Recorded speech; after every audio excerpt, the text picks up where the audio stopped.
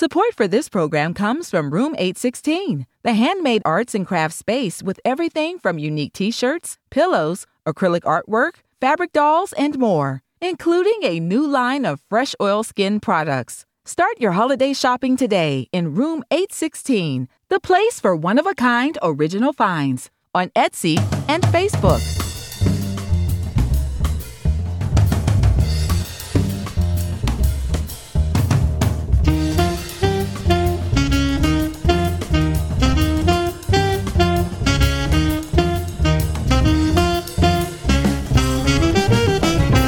Hey everyone, and welcome to Speak On It, the podcast where the creatives tell their stories about what they do and how they do it.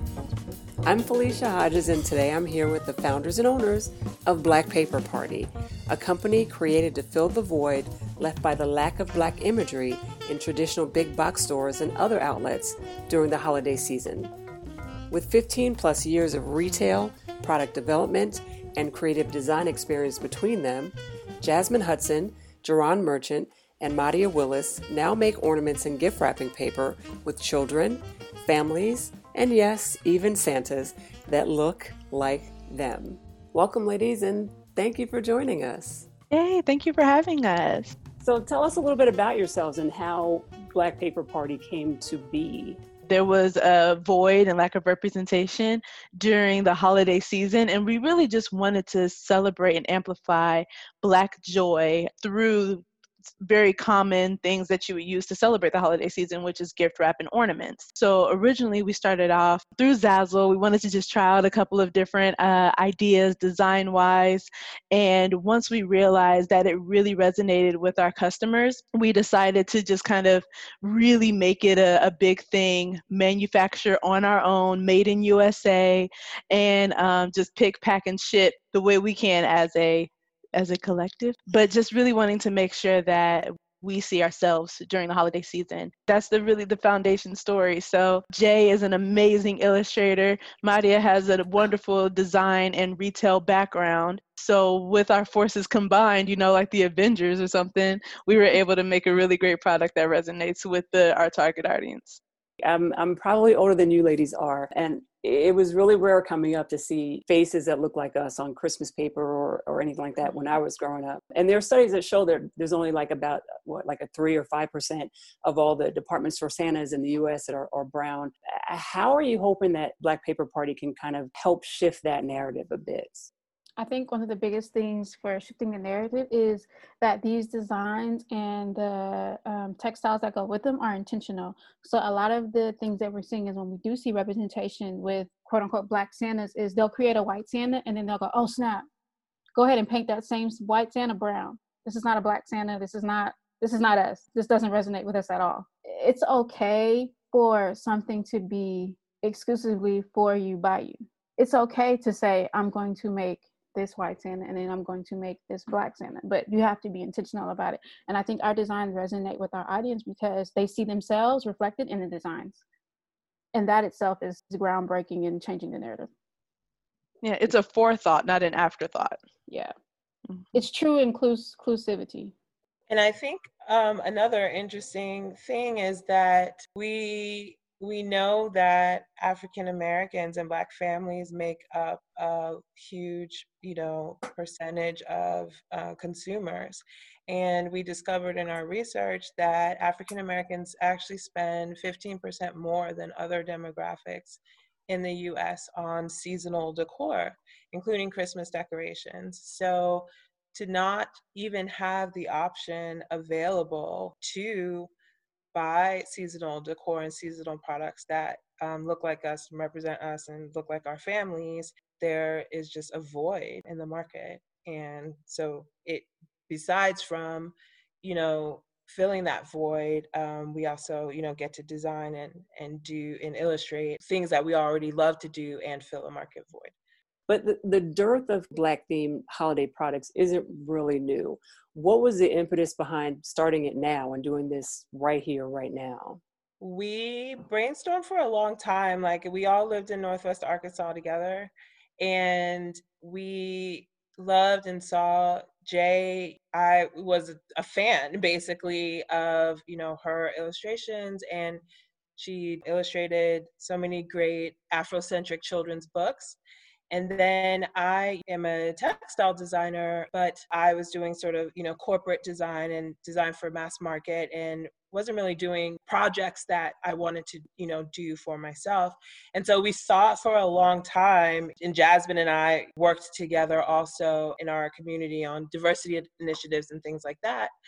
And we thought for a long time, like, how can we come together and work together, because we all like admire our own work. And so this was it was like, yes, this is it. And then when all the racial unrest happened, starting, in March, and with George Floyd's death, and people really demanding equity in this country, and a response that wasn't just, okay, we're going to check the box on equity. We really saw it as a need, one, not to depend on the quote unquote system to provide the types of products that we wanted to buy, but then also to kind of switch the narrative in that, kind of despite everything that's going on, we're, Black people and Black families are still fabulous. Like, we're still celebrating, we still have families, we still have joy. And so it seemed timely as well. You mentioned that you guys were together in Arkansas, did you say? Where did y'all meet? I think Madia and I met first through work, right? I think you and Jay knew each other first. Jay and I are best friends, and met each other in Northwest Arkansas. We don't remember how we met at all. We cannot recall. We just remember one day I was in her car and we were headed down to Dallas for a fun birthday weekend. And we don't know how I got there. We met on like a Monday, and by Friday we were on a road trip. So ever since then, we've been best buds. Jay moved to Northwest Arkansas from Savannah. I moved to Northwest Arkansas from Nashville. And then after that, Madia, you moved to Northwest Arkansas maybe about 4 years after Jay and I met. I moved in 2016 from DC. Madia and I actually met through work. So that's how we all kind of came together. And of all places, Northwest Arkansas. I mean, we all kind of gravitated here towards, because there's like a big retail, market here. Stayed close ever since then. And Black people are is it 1.5%? It might be 2 or 3% of the population. It's 2% of the population in Northwest Arkansas. Mm-hmm. But Jasmine and Jay, they run a fabulous blog in Northwest Arkansas. And so they sort of let people, transplants like myself, like new to the area, kind of make them aware of like all the fun, and cool things that are happening in the city.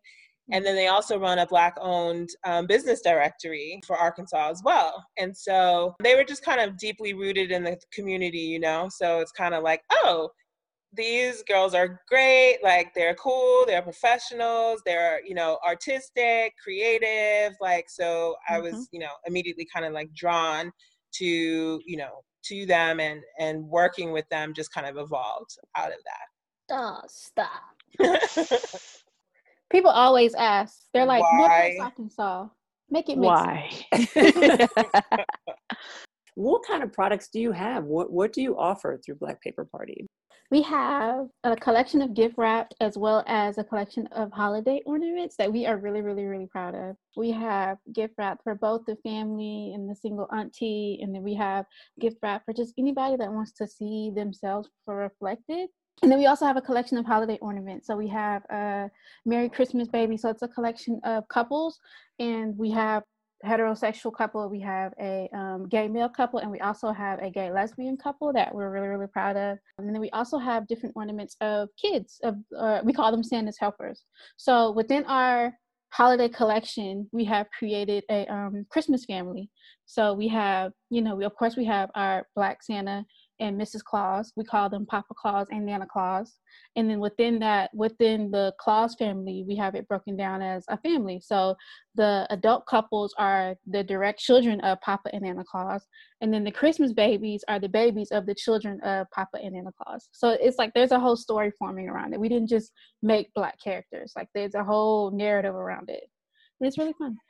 And my favorite characters are the three wise women, and we call them the collective. So you can basically think of them as the, traditional Greek chorus or Black Twitter, basically, but it's sort of the Black collective, the wise Black collective that guides us all. And we sort of say that they help guide the Christmas babies in their shenanigans in the North Pole. My favorite character is Aunt Holly because I have a lot of Aunt Hollies. So I have 4 aunts. 3 of them are single, and they always kind of bought the best gifts. Aunt Holly is down to jingle all the way because she's single all the way, but she loves to spoil the kids in her life. And so I feel like everyone has that Aunt Holly, in the family. And so it's really a character I think that a lot of Black women can resonate with. And then we also discovered that a large percentage of our customers are women. We really think that, she's sassy, she's kind of a little bit, flirtatious, and just represents kind of that spirit of, the kind of the lit auntie. So my favorite character is Uncle Frank, and it's only because of his name. So his full name is Frankincense. Okay, sorry, let's backtrack. I'm going to break down the family tree so this makes sense. So with Papa Claus and Nana Claus, they have 4 children, and these are their Christmas kids. There's Noel, who's married to Stacy. There's Frankincense, but the kids call him Uncle Frank. He's married to David. There's Aunt Joy, and she's married to Aunt Kayla. And then we got Aunt Holly. Aunt Holly is single, but she's single and ready to jingle. And then they have their own children as well. So Noel and Stacy have Malachi and Christian. David and Frankincense have Grace. And then Joy and Kayla have Faith. And those are the Christmas babies. The family gets together and they come up to the North Pole to help Papa and Nana Claus, essentially run Christmas. And then there's the Christmas Collective. And they're, like you were saying earlier, they're like the muses. They're kind of like the baby's Christmas conscience. So they tell them, holiday narratives and lessons that they can learn and use throughout the Christmas season.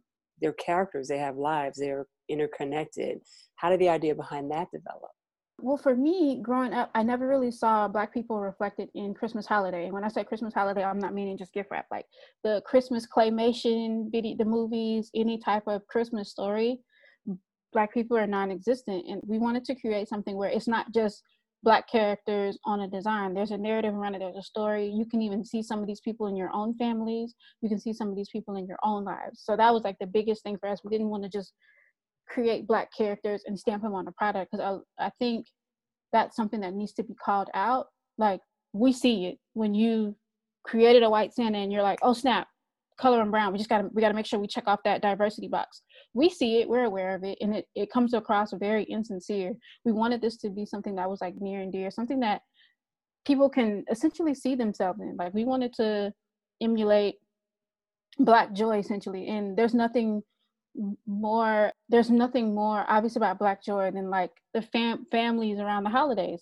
That's the big, everybody makes their great commute home for the holidays to be with their family and their loved ones, and we kind of wanted that to be presented through this collection.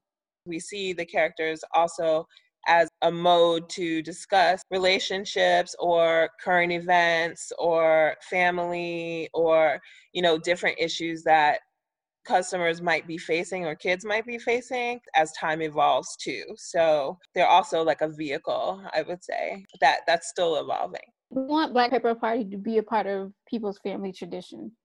From your interaction and putting this together and the ideas behind it and all that you've put into it, it seems and it feels like a lot of blood, sweat, tears, time went into the creation of all that you guys have put together so far. What's that been like for your friendship, for your individual lives, and even for your families? So we're still friends, which is good, right? We done stood some storms, but we're still friends through it all. I think the biggest thing, especially just a testament to our friendship, is just understanding intent and overall what is the mission I think all of us are type A. So, and in our respective industries and fields, you know what I mean? We're leaders, right? But we've made it work when you figure out, okay, what's the lane that you're in, identifying the role that you play, and then just get really good at that has been what helped us. And then all of us being type A and extremely impatient, we've been able to really get a lot done because it's going to get done tonight, you know? So for me personally, I think my family's just really proud. My mom finally got her order today, so she's been running around with her ornaments saying, like, look what my baby did. This is my baby's ornament. And then, of course, the community, especially the community here in Northwest Arkansas, with so little representation specifically here, it's been really well received and appreciated by both, you know, people that look like us and allies.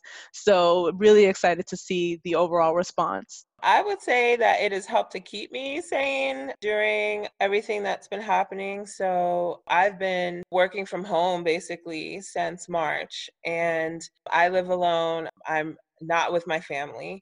And so it's really provided, you know, me an outlet, I would say, and a like way to connect because, you know, when people are staying home and doing God knows what, like to try to keep sane, you know, it's sort of like I have a very set goals and agenda every day. So it's really helped me to focus and like have something extremely productive come out of this time. It's kind of like the culmination of like the pandemic sequester. So it's really interesting in that way. For me, it's been a creative break from my creative outlet. So like I'm a freelance illustrator animator by trade. So this was just really cool to just have something. I'm often creating for other people. So this was really cool to have something that's like ours, that we created for ourselves.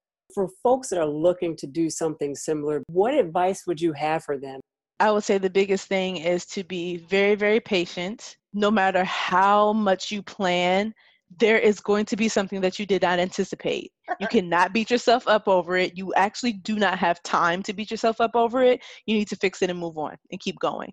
So that's just the natural evolution of being an entrepreneur, because we will plan, and certain things that we've overcome, never saw it coming. And then also, don't feel as though you have to do everything by yourselves. I don't think I could have ever launched something like this on my own. So having a power team in Jay and Madia and all of us working together to like do what we need to do. I can't draw the first. Like I kind of just feel blessed to be in everyone's presence because this is a really nice, you know, creative podcast. I'm the, you know, the logistics finance-ish person, but being able to just have a team that's really good at what they do respectively is going to take you a lot farther than you trying to do everything on your own. Do not be afraid to pivot. Like Jasmine was saying, you can have an idea of how things are supposed to roll out. You can have a plan. You can plan it to the T. Something will go left. Don't get stuck with sitting in it. Be ready to pivot and keep it rolling. The entrepreneurial spirit is something that it doesn't go away. I've had, you know, a couple businesses, like I used to have a clothing line and like another clothing line and, you know, have been in various partnerships, and I've worked corporate retail, and I've tried and I failed many times, like, and each time like I've learned something new and, you know, tried again. And it's the journey piece of it, how people are always like, it's the journey and not necessarily the end result. And I really believe that you always try to, you know, figure it out, how to make it work. Even if you see something change or grow or not work the way you thought it did, if it's really that spirit inside of you, then like you'll find a way to like start again, make it work and be successful because it's a part of you. And I find when you don't listen to that voice, like then you're really unhappy. When you start aligning your like purpose with your passion, then that is when all the financial stuff falls into place. No one wants to be a broke artist, and we aren't. And we won't be, you know. This is not our full-time job, right? So honestly, at this point, I think each of us are about 3-4 jobs in at right now. That can lead to burnout. And if you're an entrepreneur, you cannot afford to burn out. Literally, you cannot afford to burn out. So making sure that you have a discipline and a routine set to where you can either build it into your day, like an hour where you unplug and recharge, or weekly, you have some sort of ritual that you do to make sure that you have enough energy to sustain and endure through everything that's going to come at you, because it's going to require a lot of energy exerted. And if you don't have a self-care routine, you'll burn out. To find out all the neat things that Black Paper Party is doing, check out Black Paper Party, all one word, on Instagram, Facebook, Snapchat, TikTok, Etsy, Shopify. Like, you find us wherever products are sold. Straight to our sales though, www.blackpaperparty.com. That's our episode. We'd like to thank Jay, Jasmine, and Madia for joining us and telling us all about Black Paper Party. Don't forget to follow Tiger Lily Communications on Instagram, Facebook, and Twitter, or email us at tigerlilycommunications@mail.com to let us know what you think. By the way, the original music that you hear is called Please Irene by Lynn Riley and the World Mix. Check out some of their past performances on their YouTube channel, especially if you're missing live music these days. Also check out their CD, Say What, on iTunes, Bandcamp, CD Baby, and any place CDs are sold. Thanks for joining us. Stay safe out there.